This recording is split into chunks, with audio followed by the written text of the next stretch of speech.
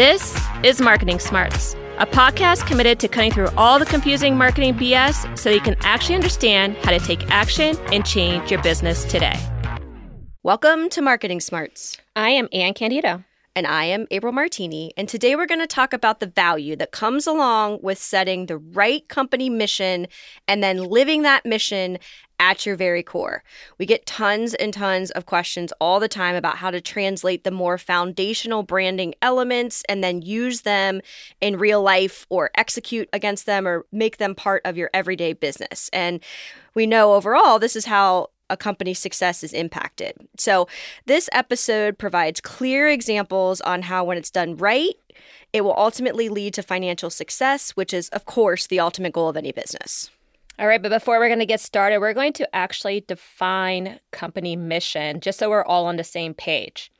So your mission is a statement that declares the impact you plan to have as a result of coming together, whatever that looks like, whatever your team looks like. But fundamentally, it answers the question, why are we here? And the biggest mistake businesses make when they're trying to address this question is they make it too internally focused and make it all about them. And this is likely an element of it, but most of your mission statement should be externally focused on what impact you plan to have on the people you're engaging with. And this is because people, frankly, care more about what you are going to do for them than who you are. That generally comes later. So just as an example, let me give you our mission statement here at Forthright People, which is to leverage our 35 plus years of experience to always be of service in enabling businesses to become savvier brand builders and marketers while building the teams and infrastructure to support them. So let me just break that down really clearly, because altogether, it definitely says why we're here. But to leverage our 35 years of experience, that's the more internally focused part. It gives a little bit of our credibility, right? To always be of service in enabling businesses to become savvier brand builders and marketers is all about the impact that we plan to have. This is what we want our customers to take away and our clients to take away.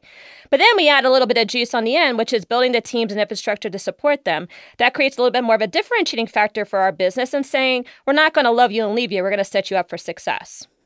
Yes, and that is a perfect and very near and dear example. And also, not to just pack more into this episode, but we also have a guest today to help speak to this very directly from his success. So Mark Patchett is the founder of Growth Shop, and this is something that he lives day in and day out, is really surrounding his company and foundationally building it with the mission always in mind, even to the point of extending it all over the world, very literally. So, Mark, would you like to introduce yourself? Sure. Howdy, everybody. Great to be hanging out with you guys this evening. So, as mentioned, I'm the founder of Growth Shop, originally from Sydney, Australia. Then I shifted over to London, I think it's about 6 years ago, and now currently in Ukraine. I think we'll probably cover lots of different bits about the business, but the high level of what we're trying to do with Growth Shop is to build brands smarter, faster, and happier, which is how can you build amazing brands that have a positive impact on the world really quickly while everybody inside the company can confidently say it's the happiest they've ever been in a job. So I loved your mission, by the way. I loved your mission. I think yours is more succinct than ours. But yeah, we've got the overall direction of it is very close to us and very clear. But I like your wording. Well, I mean, building something around happiness, how much better can you get than that? So yeah, no kidding. There you go. Yeah, right on. Okay, so this is going to be a fun one. With that introduction and all that set up, we're going to jump into the 4 steps to building a company mission that leads to business success. The first one we have here is utilize the passion of the founder to answer the question, why are we here? So Anne did a good job of setting that up in the definition of the mission and reminder that this is meant to be externally focused, but it does have to start with the founder, the person creating this company, this mission, this brand. You know, the expression, if you build it, they will come. That's what we're talking about here. So the role of any founder is to pour that passion into developing a mission of a company that will compel other people to join that mission and live it and love it as much as the founder does. So, but specifically in striving to answer why are we here, This is really about getting from that starting point to the mission. So, what do you need to ask yourself? Well, what have you seen and done in the past that tells you this is worthwhile? What's in it for the people that join the company, the clients you'll serve, and then the end consumer, if there is one? You really want to make sure that you're not focused simply on what you will make or provide or what service you offer, but really what do you provide on a deep emotional level that, again, that external audience ultimately is going to want. Your employees too, but we're really focused on mission, so external. This needs to be much bigger, therefore, than a personal passion. This is the entire mission that will be embraced by everyone that comes into contact with you, your employees, your clients, the competition, your customers, a whole landscape of people and products and services and resources that the world has just been sitting out there waiting for. And the other part about this is we talked a lot about passion, but the other thing is you really need to make it clear as well so that it is compelling. You want it to be something that's really easy for people to get on board with and internalize quickly. So they immediately respond with, I want that, or I want to be part of that. And when you have a community of a lot of people that have that feeling, whether internal or external, they're going to want to work more diligently and collectively with you and be a part of this because they feel such a part of something bigger than themselves, which is what that mission ultimately delivers. So, Mark, I'm going to stop talking with that setup. I know you have a lot of personal points to make and really discussing how you developed the brand of Grow Shop and ultimately its mission. Yeah, plenty to talk about it. It's funny being on the show because I'm used to just listening and I'm just getting kind of engaged, just cruising along. And then anyway, and Mark, I was like, oh shit, I'm on this thing. So Mark's the fan there, ladies and gentlemen. And now I was going to say now in 3D, but it's not even 2D, isn't it? It's the audio D. So the smarter, faster, happier bit. So yeah, loads we could talk about here. But the values that we built this company on, or I guess I built the company on, all came from having different experiences. And I think it takes battle testing what you like and what you don't like, and what matters to you and what really doesn't matter to you to get there. And I've probably worked with over 200 different businesses, whether agency or in-house. And the things that stood out were more the people, were more the bosses that I had, where I was like, shit, you kind of defy what I thought would be possible. The company is going through a really, really hard time. We're going through a cash crunch, but you're composed and you're showing these leadership abilities, or this leadership core where people still feel like they're part of this mission. So I was like, why do you have that level of comfort that you can give people versus other people when nothing's actually really wrong, and you deliver something to a client and one of the pixels is off and they're losing their shit? I was like, fuck. So I started learning a lot about different patterns of what I liked and what I didn't like. And then a lot of this really stood out when I started working with venture-backed companies. And you start experiencing this very, very weird dynamic where you've got this core. And I think this is a really important point to get across as well, where you can have your mission and you can have your values and everybody can be aligned inside the company. But if you give away too much of your company too soon and you lose a controlling share, then you may have people that control you that don't share your values that can actually call the shots. I was like, this is not fun. We really care about what we're doing here. And with this company, we're helping independent boutiques. But then investors can come in and be like, yeah, I don't really give a shit about these people. I care about hitting my numbers. You guys need to do stuff that you might not agree with in order to give me what I want. So I was like, wow. So a lot of this evolved into Smarter, Faster, Happier, which was, how do we build brands in such an intelligent way that mean that we're self-sustainable and we can get the brand to a level where if we take on capital, it's used to fuel growth and we're not giving away things like voting rights. Yeah, I think that is so critical because you just explicitly explain why an inspired workforce is so important, right? And how it could crumble when you start splitting it off into different pieces, because we get into these mindsets, and we're going to talk about this a little bit later, about the need to hit the P&L, hit the bottom line.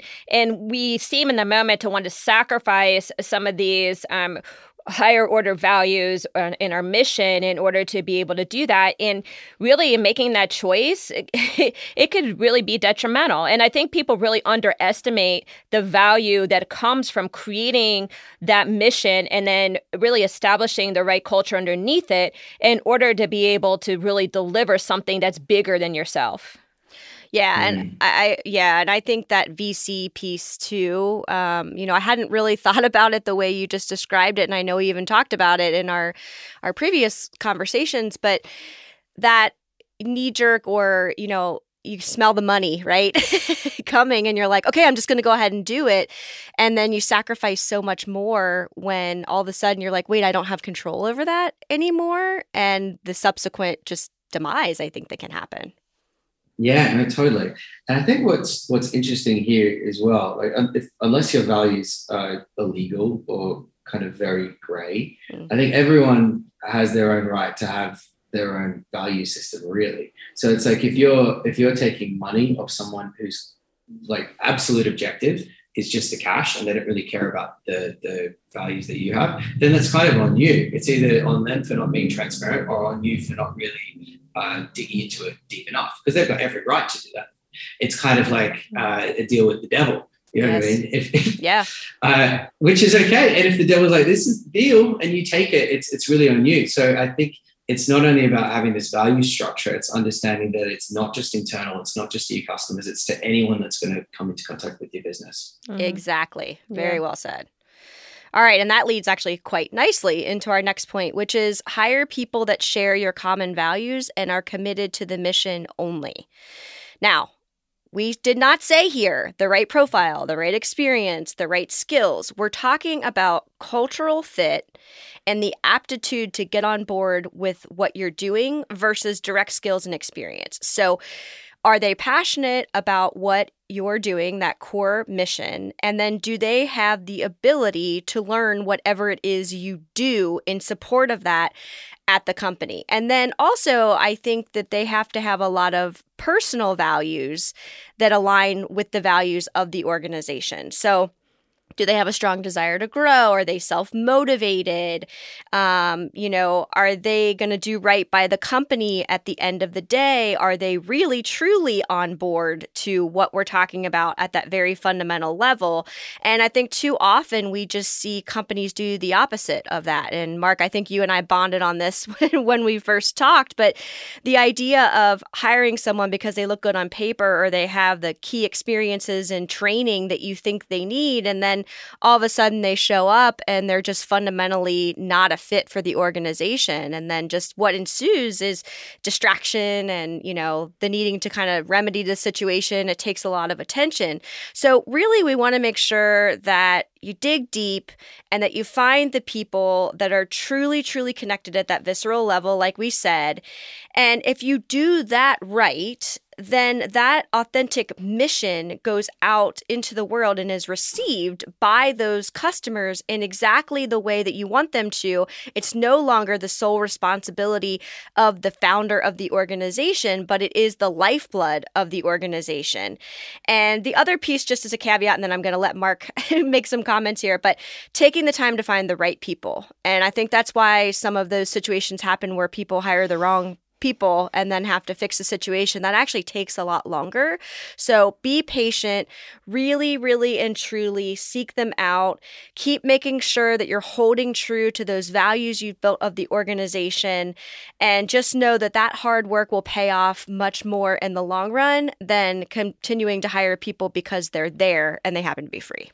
Oh, yeah, I completely agree here. And this is one thing where even when you know it, when people are like, hire slow, fire fast, you still don't do it. You know what I mean? There's still those situations where it's almost like spreadsheet type decisions, which is like, all right, we need this function filled out. Once we hire this person, even if they're 70% as good, it will be 70% of the deliverable. It's just not. Like a person that's only operating at 70% of what you need is going to end up being in the negative. It's like, I was like, I did it again. Shit. So then we built lots of different models, and we've got an amazing head of people, Ria, and the different senior people in the company have all contributed a lot to this. It's like, how do you hire people and have consistent wins? So we pulled it down three things that I learned from Naval Ravikant, which is cool. So it's hiring based on intelligence, and it's based on energy, and then it's based on essentially the integrity of the person. But that's like that's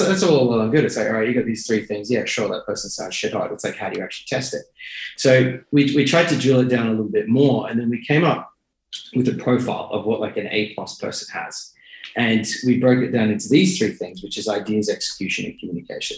So that's essentially, if you think about what a really, really A+ person is, they're coming up with really good ideas. They're actually making sure that those ideas get executed, and they're communicating in a really effective way upwards. So the founders and senior people know what's going on.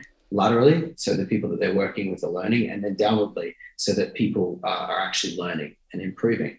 So we have a cultural fit interview first, which is either yes or no. And we just go with our gut.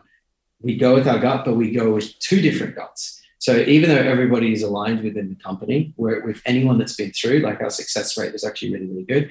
We have the kind of yin and yang. So we've still got the person who's like big in vision, which is me. And then there's other people in the team that are effectively critical. And they're like, what about that? What about that? So we actually interview them separately based on cultural fit. And we meet in the middle. And when we combine our two guts, we've never been wrong, ever. That was the first thing we did, where I used to do all of the interviews in the beginning. I'm like, they're going to be amazing, because I'd always just see the best in all these situations. But and now I gloss over it. But then what we do is we move through. We have a more junior person even interview the more senior people, because we caught people out here. We've got people who would suck up to the senior people, but then they'd be really rude to the junior people. Bang, gotcha, get out of here. Yeah. Anyone that is even slightly rude, take a hike. Then the last thing we do, which has been pivotal, is we do paid challenges. So we take an example of what we'd want them to do in the first week or two, and we pay them, depending on the seniority of the role, between $500 and $1,000. And we keep it vague, and we say, all right, we want to improve this. So you do it at a level that gives them enough information about the area that you'd want to fix. That's it. That's it. And what's amazing is you see some people give you 1 page back, and you see another person do the 30-page doc. We've had people even go out and pay for research on the back of their own pocket and then come back for it, which is something I did to get a job. I built a training course and built a website as my job submission. So I was like, what happens if other people do that? And then you make it vague so that they determine their own standard. And it's not set by you, because somebody's self-set standard is ultimately the way they're going to deliver themselves to a company. I mean, that is pretty phenomenal, because you're now screening for people who actually want to be there too. So you found a way to be able to quantify that, which I find pretty impressive. How does that like transition? Once they transition into your company, then how do you see them perform going forward? Do you feel like they just did it in the moment in order to get the job, or do you find that's pretty consistent behavior as they get more acclimated? Yeah, that's a really good question. You can usually tell. And the telltales are the extras that they didn't need to do. And we try and have this ranking, which is on delight. And we try and do it with like our clients, which is what's all the extra shit that they never expect you to get. Usually if people are coming up with these kind of ideas of delight that they didn't need to, they've got enough drive to continue doing it. But you're right, we'd still see some kind of good presentations, but then you'd interrogate them a little bit, and you could usually see how much someone cared about their work. Like, are they delivering it to get a job, or do they care about it because they've got their own self-set standard, which is just to deliver excellence? So you're right. You could get like a good presentation, but it's the passion that they have talking about what they discovered. How do you feel like it works then from a teamwork standpoint? Like, as they become part of the team, great if they can deliver on their own, right, in that interview process, or they're doing that project or whatever. But how do you know whether or not they're going to fit on a day-to-day basis to get the work done with their teammates? That's a tricky one. Good question. We haven't had too many issues with it, I guess, because one of the other things is just nice people. Yes. We've had people that have come through that are so good, like technically. Mm-hmm. You know when someone's presenting to you and you're almost a little bit scared and you're trying to like check your shit. Like, and then, oh yes. Then I was like, yeah. Then I was like, oh yeah, buckle up. But they were a dick. I was so sad because it took so long. They're just a bit of a dick. So that didn't work out because we picked it. They wouldn't be very nice. But you're right. Testing for the teamwork thing is really tricky. I guess if they're intelligent, they've got high integrity, and they've got good energy, and they're nice, it should fit. But you never know, do you? It's like, how could you test that? I guess you could do like workshops. You could test how collaborative people are. Maybe.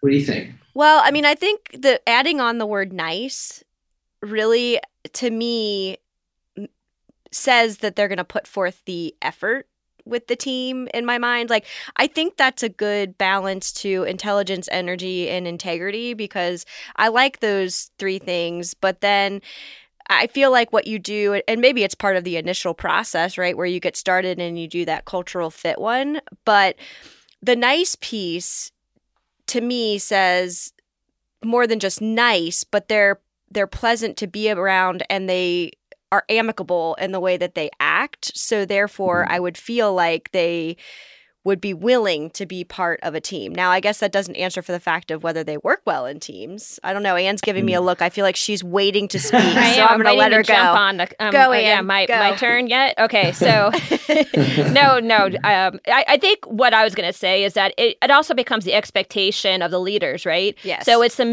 what you guys set up and what you guys establish as the leaders to say that it's great, what you've done, but this is a team environment here. We work collaboratively as a team. You're not going to be a lone ranger. You're not going to work in a silo. That's the expectation. And that could be teased out for sure as people like react to that in their body language. And you can kind of tell too if they like engaging with people. Yes. Right. So you could be nice and not like engaging with people at all. Said better. Right? That was what I was trying to say. So I think that's the thing that you also set the expectation. And when you set that expectation, if people kind of like cringe and they kind of, make some poor moves on that stuff, whether you can pull out, then I think that kind of gives you a really strong indication that, hey, they may be a really great lone ranger here, but they're not going to be maybe good in the team environment, and we're going to have some issues with them. There we go, Anne. Yeah, there we go. Bringing in the goods, Anne. Some gold. So I got two other ideas. Okay. Here we go. Let me know what you think of these. So one of them that we have, and I think we talked about this on our intro call, is the aligned KPI structure. Which is how do you stop the finger pointing between the design team, the people buying the media? It's to realize that it's their deliverable isn't something that you then take and ship. It's that everyone who has any contact with the project needs to be there from the beginning, working towards one goal. So for us, it's with one of these brands, it's increasing revenue while holding like efficiency metrics, like the amount you pay per customer. We used to, not in this company, but in other companies, it would be finger pointing. Creative was shit. No, the media buyers are shit. Blah blah blah. It's like all right, we're not going anywhere here. Let's shake this one up. So then we're like, all right, well, you guys all contribute to this goal, yes or no? Yes. Okay, cool. So you all know things about achieving these goals that the others don't know, yes or no? Yes. Okay, cool. So do you think it would be useful if you all work towards one goal from the beginning and you all get collaborative buy-in from the start?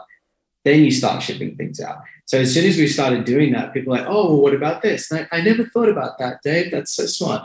So then the result was amazing because people are using collaborative intelligence instead of just shipping stuff. So I think asking people about those types of structures could be interesting. Or it could be, no, I lost that idea.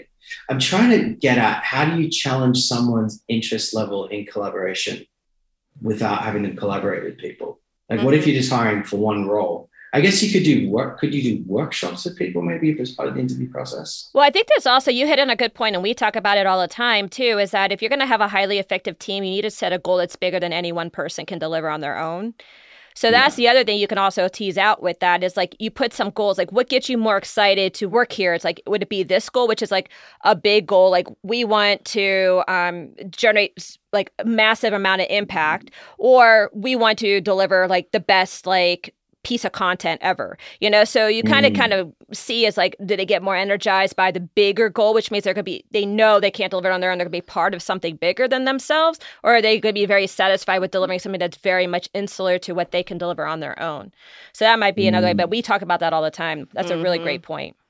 Yeah, that's really interesting. And I think a lot of that comes down to leadership's perspective on what's good or what's bad. Yes. So one of the things that we have with the Smarter Faster is that our goal never actually ends, because there's no end goal of perfection, because you're always trying to do it smarter and faster. There's new technology, there's new types of people. So I think the reward should never be that this succeeded or failed. It's like, did we learn something? Yes. And if we did, and the thing is, if you didn't learn something, then you didn't structure the hypothesis well. So there's never really losing. There's kind of scaling or there's learning.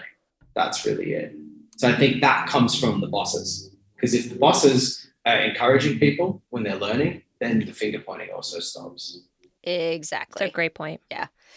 And that actually gets us to our next number 3 here. So tie business performance and employee performance directly to the mission. So to that point of finger pointing very directly, if people have these objectives based on the mission of the organization that they need to meet, then they have kind of a roadmap or a platform, if you will, by which to do so. So in this one, sometimes we get some pushback like, wait a minute, what? I'm going to tie goals to a mission? Isn't that kind of one of those soft brand things? How do I know how to do that? But that is exactly what we mean here. So you did not mishear. That's what we're talking about.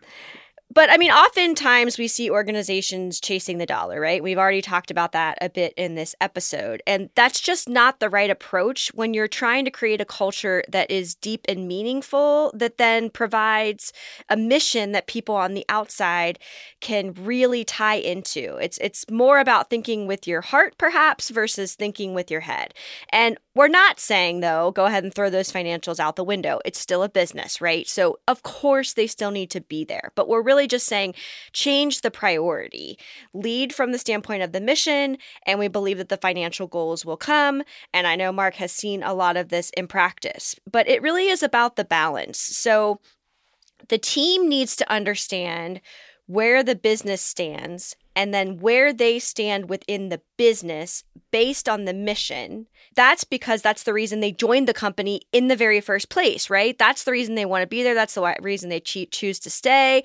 It's why they're loyal and passionate. It's not just about the day-to-day doing of their job. So specifically, things we're talking about when we talk about performance are things like reviews, rewards, raises, recognition.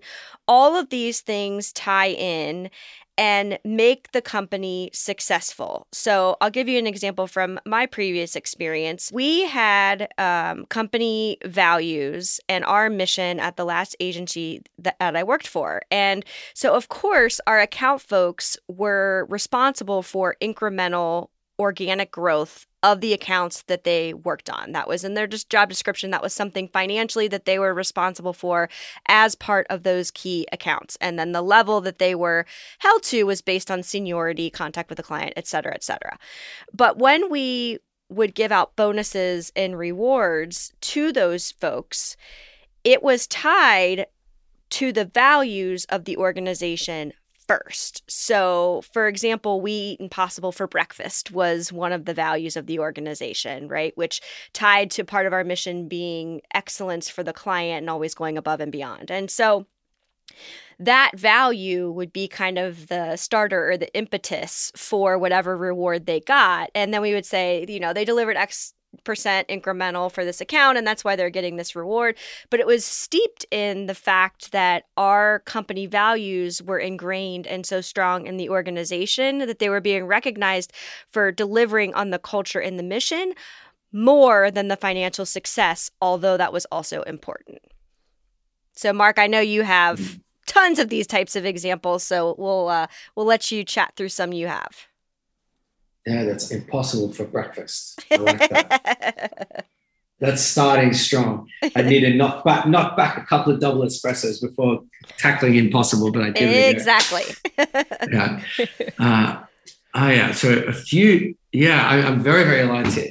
So a few interesting ones. I always say a few interesting ones. I think they're interesting. Let's find out.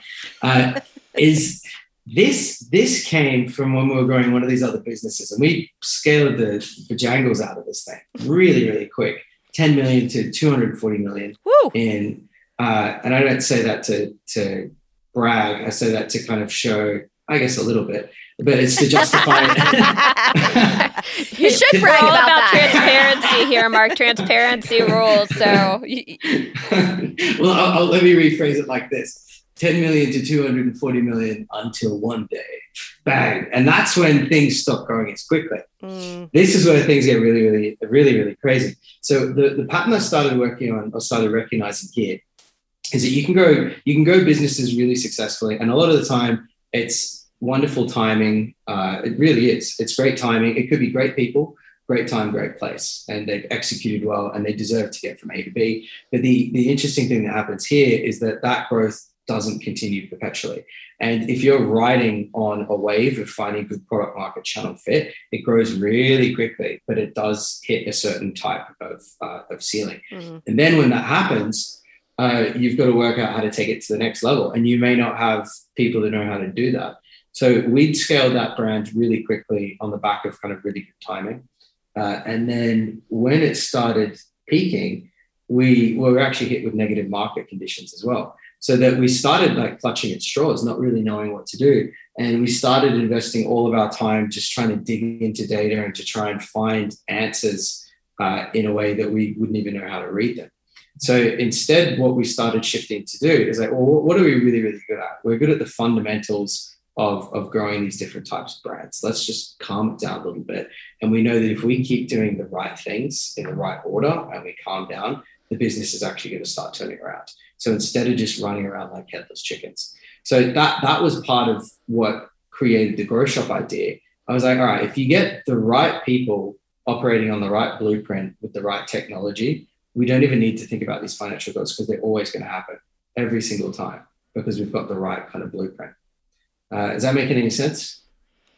Yeah, absolutely. I mean, it's a very similar process to what April and I have gone through, especially in the startup of our business, where we started in a very different place, and then we were like not getting that much traction for where we were, and then the feedback we were getting, it's like, you guys are, you're introducing yourselves way beyond where your credibility and your reputation hit. Start where your credibility and your reputation hit. So that's where we fundamentally started then refocusing on the branding and marketing, not doing it just like everybody else, but doing it in the way that we know that we wanted to do it in order to differentiate ourselves from everybody else and know that we could deliver like just knockout great work. And we knew if we could do that and we can establish it correctly and we could convey all of that within the mission, that people would come. And they don't always come right away, to your point, but you have to build that credibility and reputation. But if you kind of stick to it and not get distracted by, what's the shiny thing out there or what my competition is doing, and you tweak it a little bit as you learn. Like we've tweaked a little bit our approach as we've learned. You start to grow something that starts to then flourish. But if you're constantly like you said, with the chickens with your head cut off, and you're kind of like, now what, which is what we see a lot of businesses do when they don't have a very clear mission, when they don't have a very clear strategy for implementing that mission. They just get like really frantic about where to go next and how to fix this, and they don't give it time to actually develop. Yeah, 100%. And it's trusting the process and having a very, very honest understanding of what you can control and what you can't control. Me and April have that conversation on a daily basis. Yeah. I don't know how many times have we said trust the process. We did, a glass of wine for that. We'd be like freaking trash in like 2 minutes. So but it works, and sometimes the wine helps, and sometimes you get the wine to blow off enough steam. Nice Cabernet, but it just works. And it's when you stop thinking, when you stop recognizing the importance of persistence and clarity, and start being sad about shit not working or invoices not being paid. It's like that stuff's always going to happen. That's always going to happen. Trust the process, and you just need to keep executing on it. There was another really interesting point that I think may be helpful to people, because I found it very helpful for myself, which is in terms of how far to go outside of your comfort zone. Kind of like when you're talking about relaunching, repositioning your business. You knew your core of what you were really, really good at, and you knew that you could reposition and do things a bit differently. That's super powerful. That's still an out of comfort zone. So I've always pushed myself with these big kind of goals, and then sometimes we'd do well, and then we'd kind of crash when I'm like, fuck, I don't know what to do. What this guy David Data talks about is living right on the edge of what you know and what you don't know.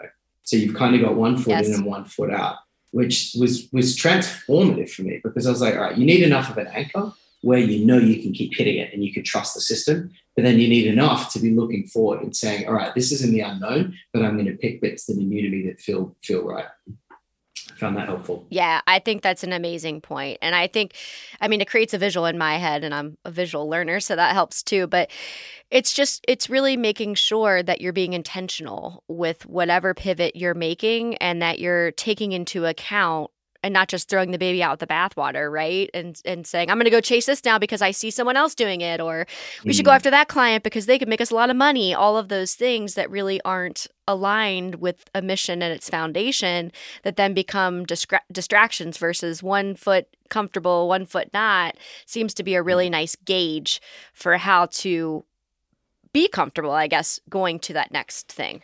Or being comfortable, being uncomfortable, which yes. I think that also helps set the right tone for your people, right? As we kind of go back to the point of this, which was, tying employee performance directly to the mission.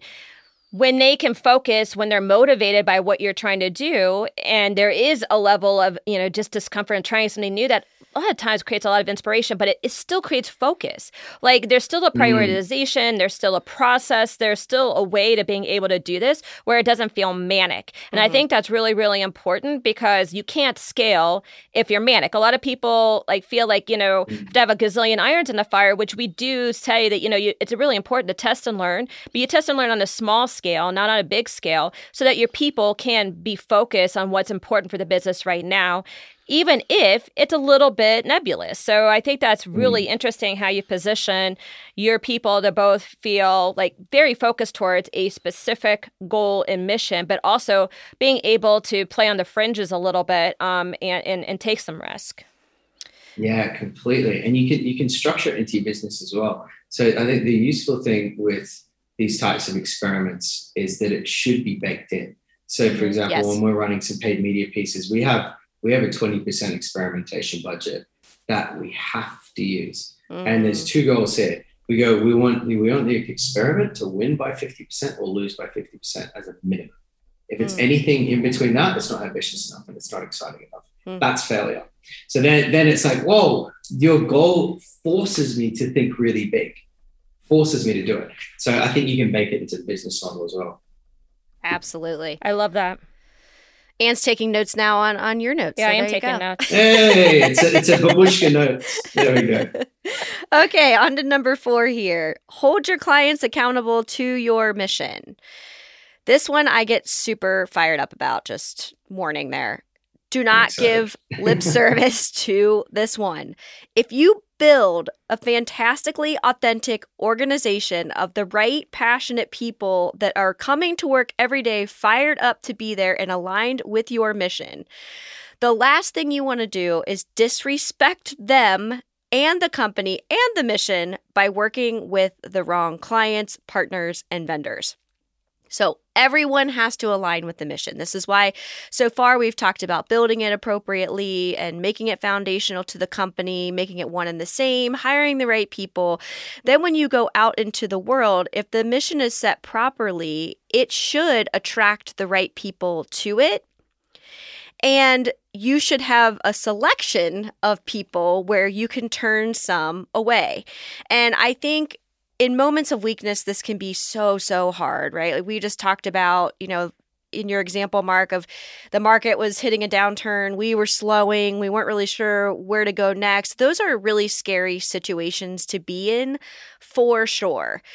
But if you knee-jerk react to them and you say, bring on a client that you never should have worked with in the first place, or bring on a vendor that wins for cost but doesn't align with the mission, those are situations that are going to continue to haunt you and affect your business in the long term, versus staying confident in the mission, the processes that have been built, your expertise, what you do really, really well, and rallying around that to hire the right clients and make sure that they fit within everything you believe as an organization.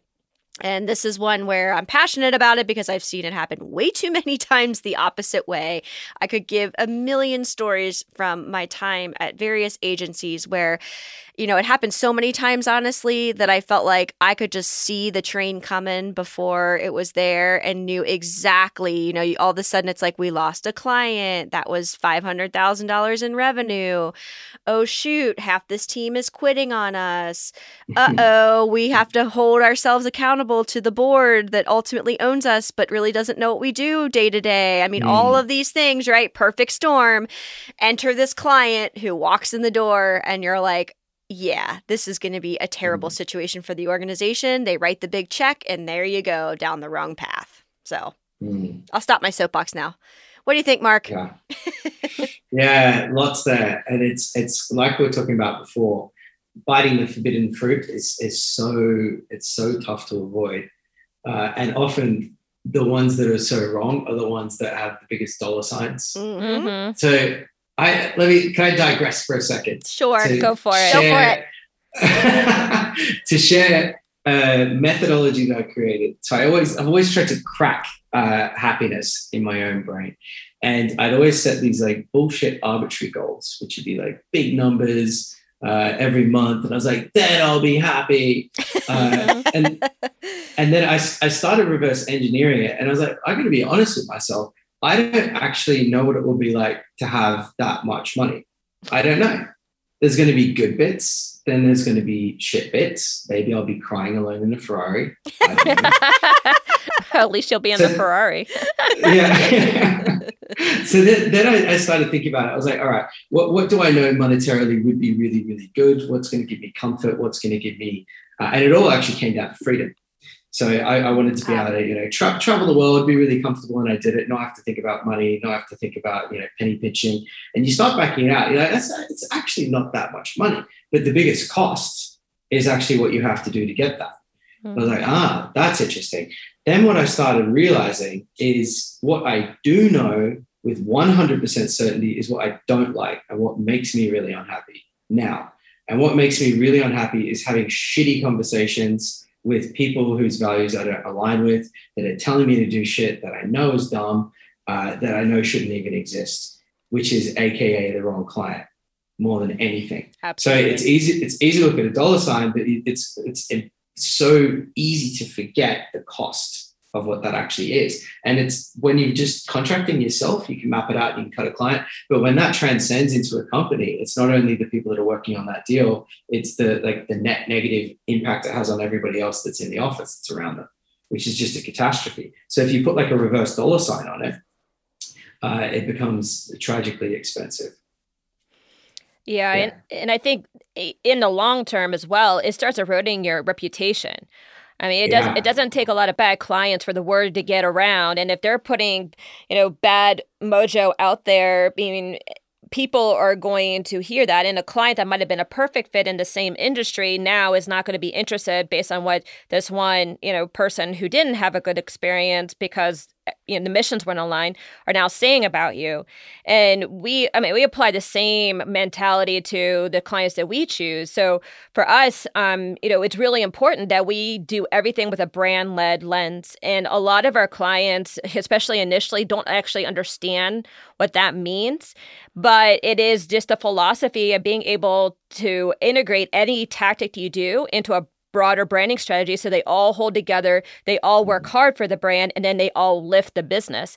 So when somebody comes to us and they say, hey, we just want a website done, we're just like, well, we can do that, but it's not going to give you any benefit because you're missing, you know, critical parts of your branding story that's going to integrate and make it this stronger. Or our favorite is when somebody's like, I want an SEO strategy, and I'm like, and you're going to take them back to this like really substandard website that's not going to close them.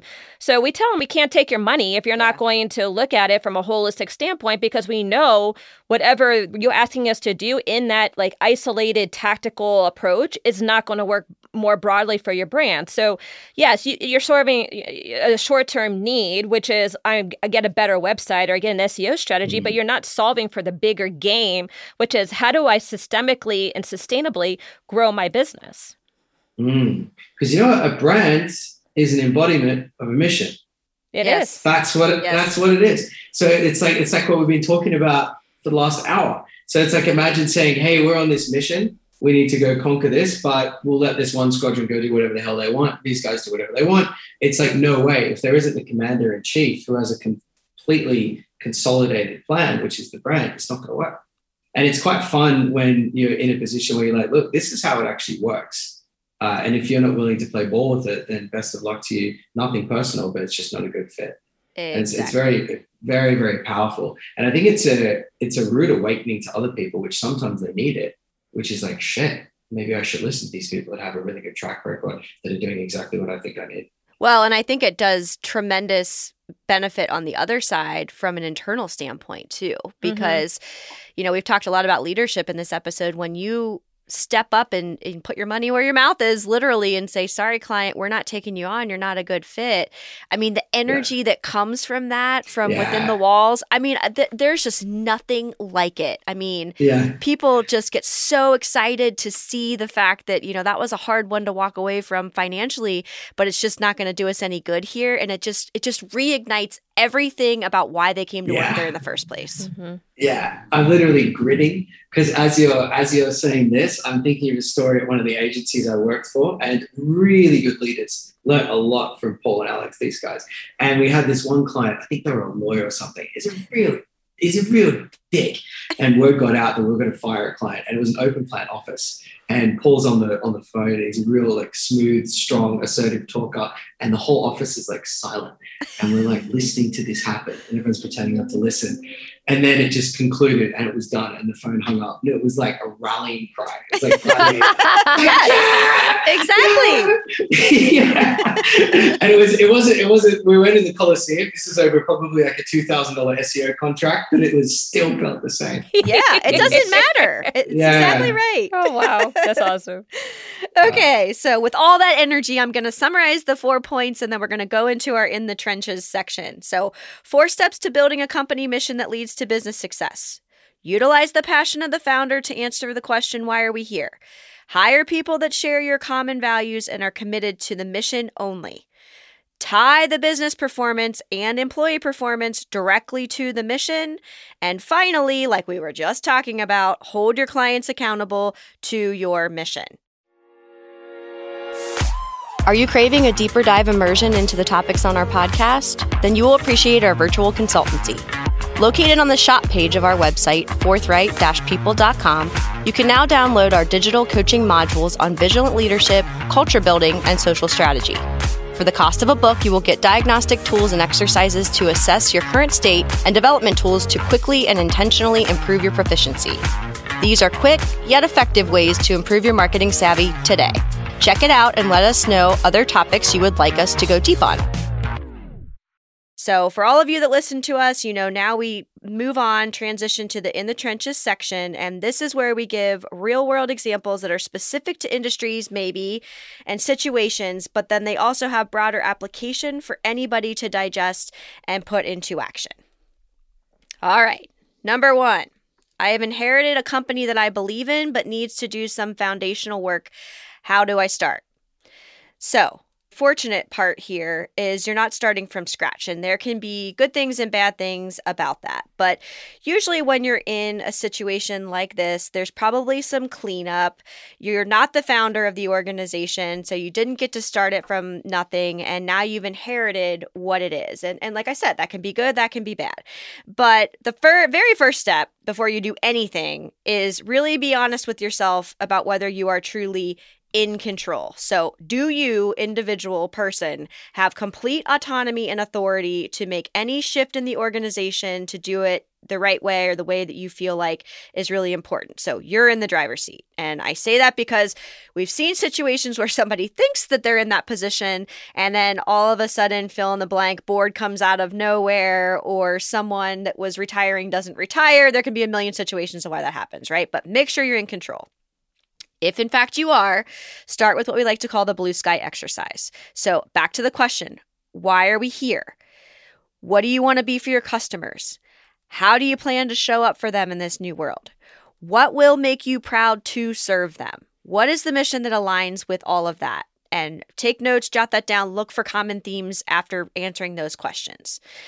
Then you build your plan that'll allow you to get from where you are to where you want to go. So you're going to need to socialize it with others. You need to make sure that you state that it is clear, again, because you are the person in charge, that this is happening.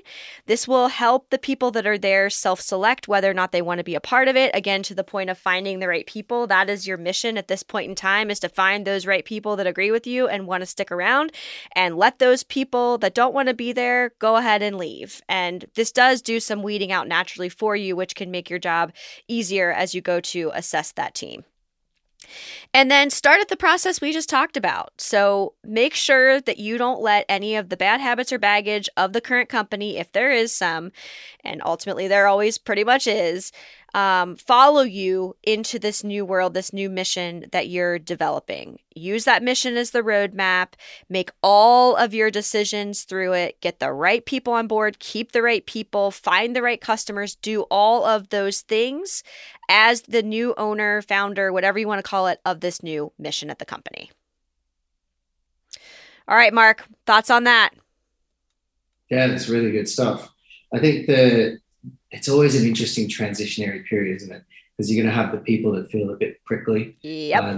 They're gonna be like, what are you trying to do? You're trying to change shit up. This is the way things are done. You can break everybody down usually by just having a very honest chat and saying, what's gone well? What do you feel like you would have wanted to achieve that maybe you haven't been able to?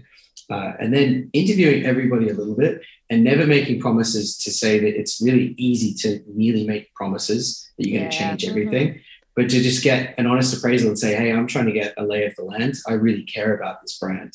I really care about the mission, and I care about everybody that's been part of it.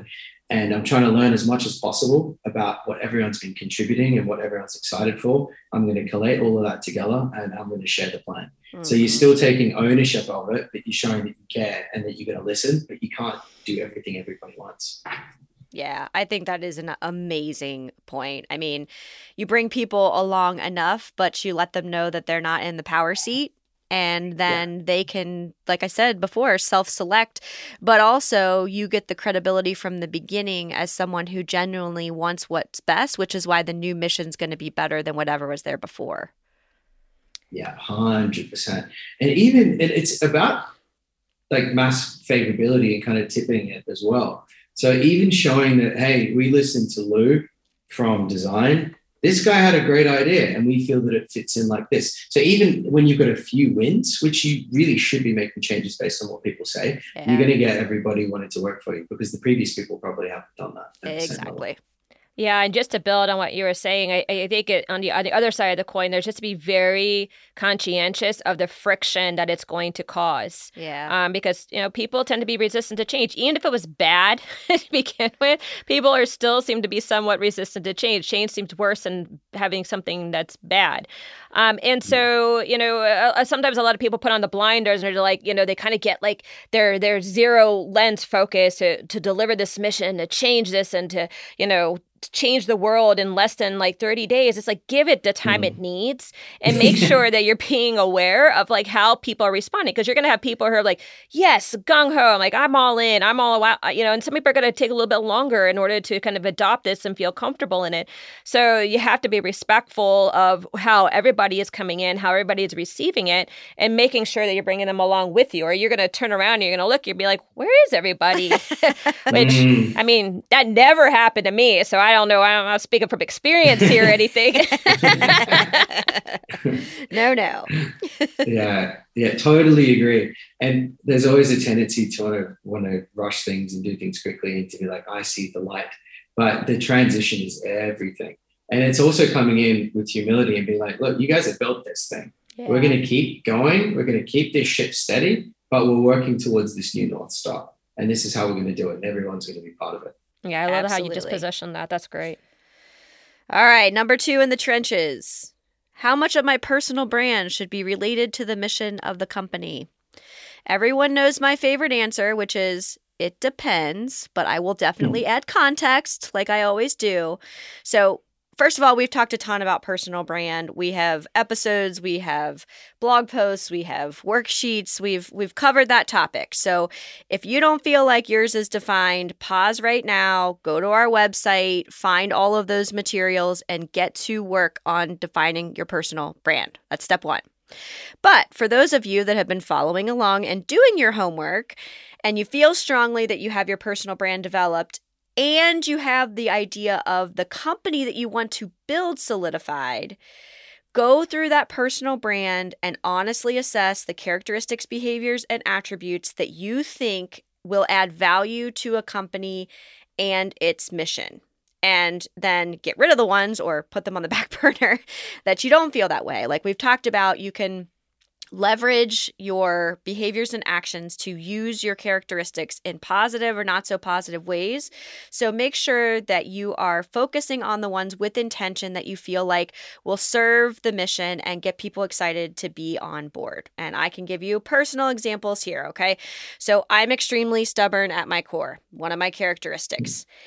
This is not helpful if I'm building a company. It was not helpful when I was building a company with my business partner, Anne. Digging my heels in does not help. Just full disclosure. I've learned that lesson. However, she's still stubborn on some things. Though, I am. Yeah. So I've just learned how to deal with them. She knows when it's coming. I know what just to like. I haven't gotten rid of it. I've just tried to manage it. Like, fine, maybe do this for the 20th time. I'm fine. Okay, but a good one, I'm extremely loyal at my core. So I believe this makes me a good partner and someone that Anne wants to be around even when I am being stubborn. But that's really foundational to me. And I've really put that into, my original mission when I started a company on my own. And now as I've worked with Anne is really serving people in the right way and being respectful of the personal nature of everything that we do so that our relationships are authentic and we're keeping the right people around us for the right reasons. So just a little anecdote there. But then on the flip side of this, make sure that you do incorporate enough of yourself that you feel as passionate about the idea as when you came up with it, because you are the founder, right? This is your baby. If you don't love it to pieces from the very beginning, it's going to authentically pass through as you build the organization and become more and more watered down to the point where you're going to burn out or you're going to be like, wait a minute, where did we start? Or why are we here? All of those questions coming back up. So do put enough of yourself in that you're still just as jazzed about the idea as when you initially came up with it, and then build from there when you think about your mission. So again, why are you here? That is the focal point of pulling your personal brand into the mission of a company. Mark, over to you. Love that. I got two ideas here. So I think dissecting the honest appraisal of yourself is so useful. Yes. And you should enjoy it. So the first time I did this properly, I was like, I learned this really helpful thing at business school, SWOT analysis.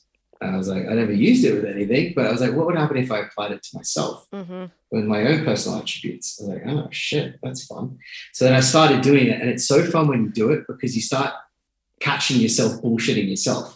I was like, and I'm typing, I was like, come on, mate, you're not that. Come on.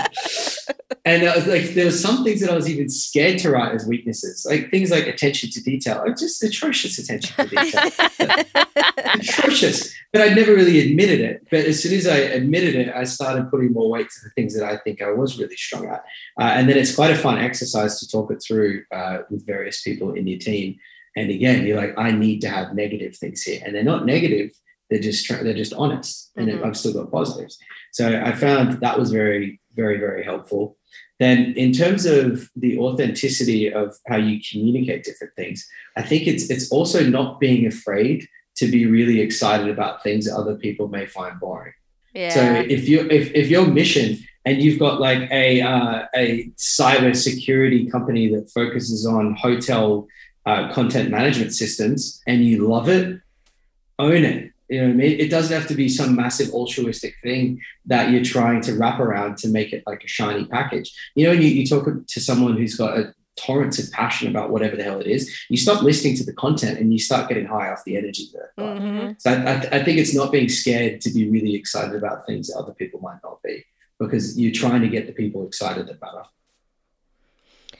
Yeah, and I think you made a really good point too about we were talking about your attention to detail and how you're almost like ashamed, you're judging yourself about it being a quote unquote weakness. But what we always point out too is that your characteristics are neither good or bad. You're just going to work either for or against you in your pursuit of your goals. So in that one, recognizing that you don't have good attention to detail means you need to find somebody who does. So you need a compliment, but not acknowledging it doesn't make it go away. It doesn't make it any better. You're not going to be able to will yourself into saying, all right, now I got to have attention to detail, because it's just one of those things that's innately like not in your sphere. And I think a lot of times we say, oh, we need to train ourselves, or we need to, really gut it out and be something we're not, where what we really need is somebody who actually is a counterpoint that allows their strengths and their tendencies to work in a way that ours may not work, but we still need it in order to have a successful business. So I think it's just important to say, like, when you're doing this exercise, just do it without judgment. I mean, do it without judgment. Just put it all out there. I mean, again, it's another cause for wine. I mean, you could cry, you could be mad at yourself, you could feel like all these kinds of things. And, but at the end of the day, I mean, if you want to be successful in your business, you need to do this. You need to actually go there, because these are the fundamental principles that are going to set up the structure, as April said, that are going to define the kind of people that are going to want to come work for you. And then on the broader context, it's also identifying, like, what are you going to be your legacy pieces? I mean, we talk about this a lot too, is that, as a founder, you're going to determine some legacy pieces. Like I mention all the time Chick-fil-A and their Christian, attitude. That's a legacy piece that came from the founder's core characteristic of like being very Christian oriented. I mean, and that's going to stay as a staple forever, regardless if that person's there or not. Now, you have to keep, as April says, room for other people's personal brands to come in and have an imprint as well. But you have to be very clear, what are your legacy points that are going to be what's going to be taking the company beyond just you. Yeah, exactly. Third and final question. This all sounds great, but at the end of the day, every company is concerned about financial success. What if the business starts to go south under this model? So first and foremost, we would say it's not a model. It's an authentic way to do business. It's not something that you just layer on top or try, or an approach, or something you give 30 days to be successful and then it goes away. If there are financial issues going on, we would venture to guess that there's something at odds with the mission, and then the employees, the clients, the business practices, the vendors, etc. And we've given you tons of examples of where and when this can happen, how it can happen throughout the course of this episode. You don't immediately assume that it's the mission of the company that's at fault. You really need to conduct an inventory, look at all aspects of the company to really identify what is the actual problem that is happening. And we've talked about vulnerability and authenticity, and Mark talked about, socializing it and having discussions and getting people's opinions. You do the exact same thing here. You be vulnerable. You ask your supporters for input, especially if it's something about you as the founder of the organization. That's a really hard thing for people to bring to the forefront. So ask the question. Did I do something? Have I fallen into a slump and people aren't inspired? Is there a client that is giving somebody hell and I don't know about it? Are there relationships that we really need to look at internally or externally? Are there people that need to go? Are there clients that need to go? The financials are usually an indicator that there's a much bigger problem, which is why when you just layer on new clients, it doesn't make the problems go away. Money isn't the solution or usually the impetus for the problems. It's usually something much bigger and deeper that at its root needs to be addressed so that things can either get better, get back to normal, whatever the case might be. And really, we've said this throughout, but don't just break all the discipline you've built in light of a problem and start chasing the dollar or chasing the wrong things, because this will lead to more problems. It will not fix things in the long run. Mark, what do you think? Oh, yeah. This is a hottie, this one. So it's an interesting one when, there it is again, get ready, another interesting one coming in hot, is, I can't remember who it was. I learned from this guy a long time ago. He's like, you have got to know your numbers. So it doesn't matter whether you're creative or whatever you do, yes, you've got to get these numbers right in the foundation. And this is one I found really tough myself, because when we're talking about attention to detail, if there's a guy that doesn't have attention to details, I'll tell you what, he shouldn't be doing bookkeeping. Hey, he wasn't telling you to keep the books. He was telling you to know the books. No, exactly. And that's what I got wrong. So I think it's so imperative that from the beginning, if you're building out a mission, you need to know what the rails are. You need to know the fundamentals that are going to ensure that you're making financial sense, because you've only got a few different variables here. You've got the amount you're charging, you've got the amount that it costs you to deliver it, and then you've got the other piece, which is very easy to forget, when you actually get that money you're promised. That's a big one. So the big evolution we had in this business is we have an amazing CFO, Deepa, and fantastic accountant, Milan. I go, your KPI is to make sure I never, ever have to log into the bank account. You tell me how much I have to be selling things for, and then I go and do what I do. And I never have to think about it again. But I had to know the numbers, and then they had to tell me what those price points were, and then I could reverse engineer how to actually make that happen. Yes. But you're right, I had to be on them, and then I had to delegate them. But if I didn't do that, I could have a glorious mission, but people aren't paying. And you know what happens when we have a crash crunch? That can break a business. Having a few big invoices late by 3 months, it can break a business. So you've just really, really got to get that stuff right from the beginning. And as a tip, even if you don't have huge budgets, go on sites like Upwork and find people that are $150, $200 an hour that have a track record, or find specific accountants that have done it in your industry to get it. But spend the money to get it right from a professional. Yeah, I think that's a lesson that I'm glad you shared, because a lot of people learn that the hard way, which is, to really get these professionals that really, really know what they're doing, but then empower them to do their job well. And that speaks a lot to you as a leader as well, and that you're really like getting them to own that part of the business. And I love the context that you put on the KPI. It's similar to when I hired my first person when I was at P&G, and I said, gave her all like her other KPIs, and I said, but your big KPI is from my email inbox to go down by half. That was her big, her big KPI. So I could truly appreciate that. But she felt very empowered. And to this day, she still talks about that was her the KPI that she delivered she was most proud of. Because it puts a smile on someone's face.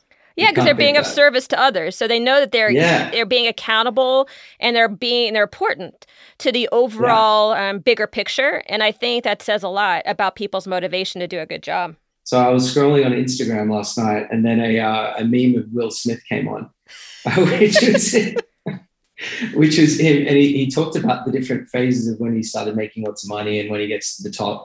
There was no deep satisfaction from material, acquisitions. But then he goes, the thing that never, ever stopped was the deep sense of happiness that came from being valuable to other people. So that reminded me of the message. Yeah, sorry to jump in there. No, I think that's a really great way to sum that up. Yeah, for a minute I thought you were going to not be philosophical when you said Will Smith, but that's actually really He brought it home. He's deep. I was like, you get me, Will. You get me, buddy. Okay, so we're on our third and final segment, and typically we do an example of a real-world brand that's doing what we've been talking about today well or not so well. And obviously when we have guests, we turn it over to them. So Mark, we've so enjoyed having you. Please, first of all, tell people how they can find you. And also, if you want to talk about your current company or a past brand you worked with or whatever you want to talk about here, a brand that does this well or not so well. I'm going to turn it over to you. So I think an example to give here is a brand that we did a really good job at. And it came from someone that had a deep understanding of product, a deep understanding of the customer, but didn't really understand growth like we did, or didn't really understand how to deploy capital. Really smart dude. So it was finding something that was quite complementary.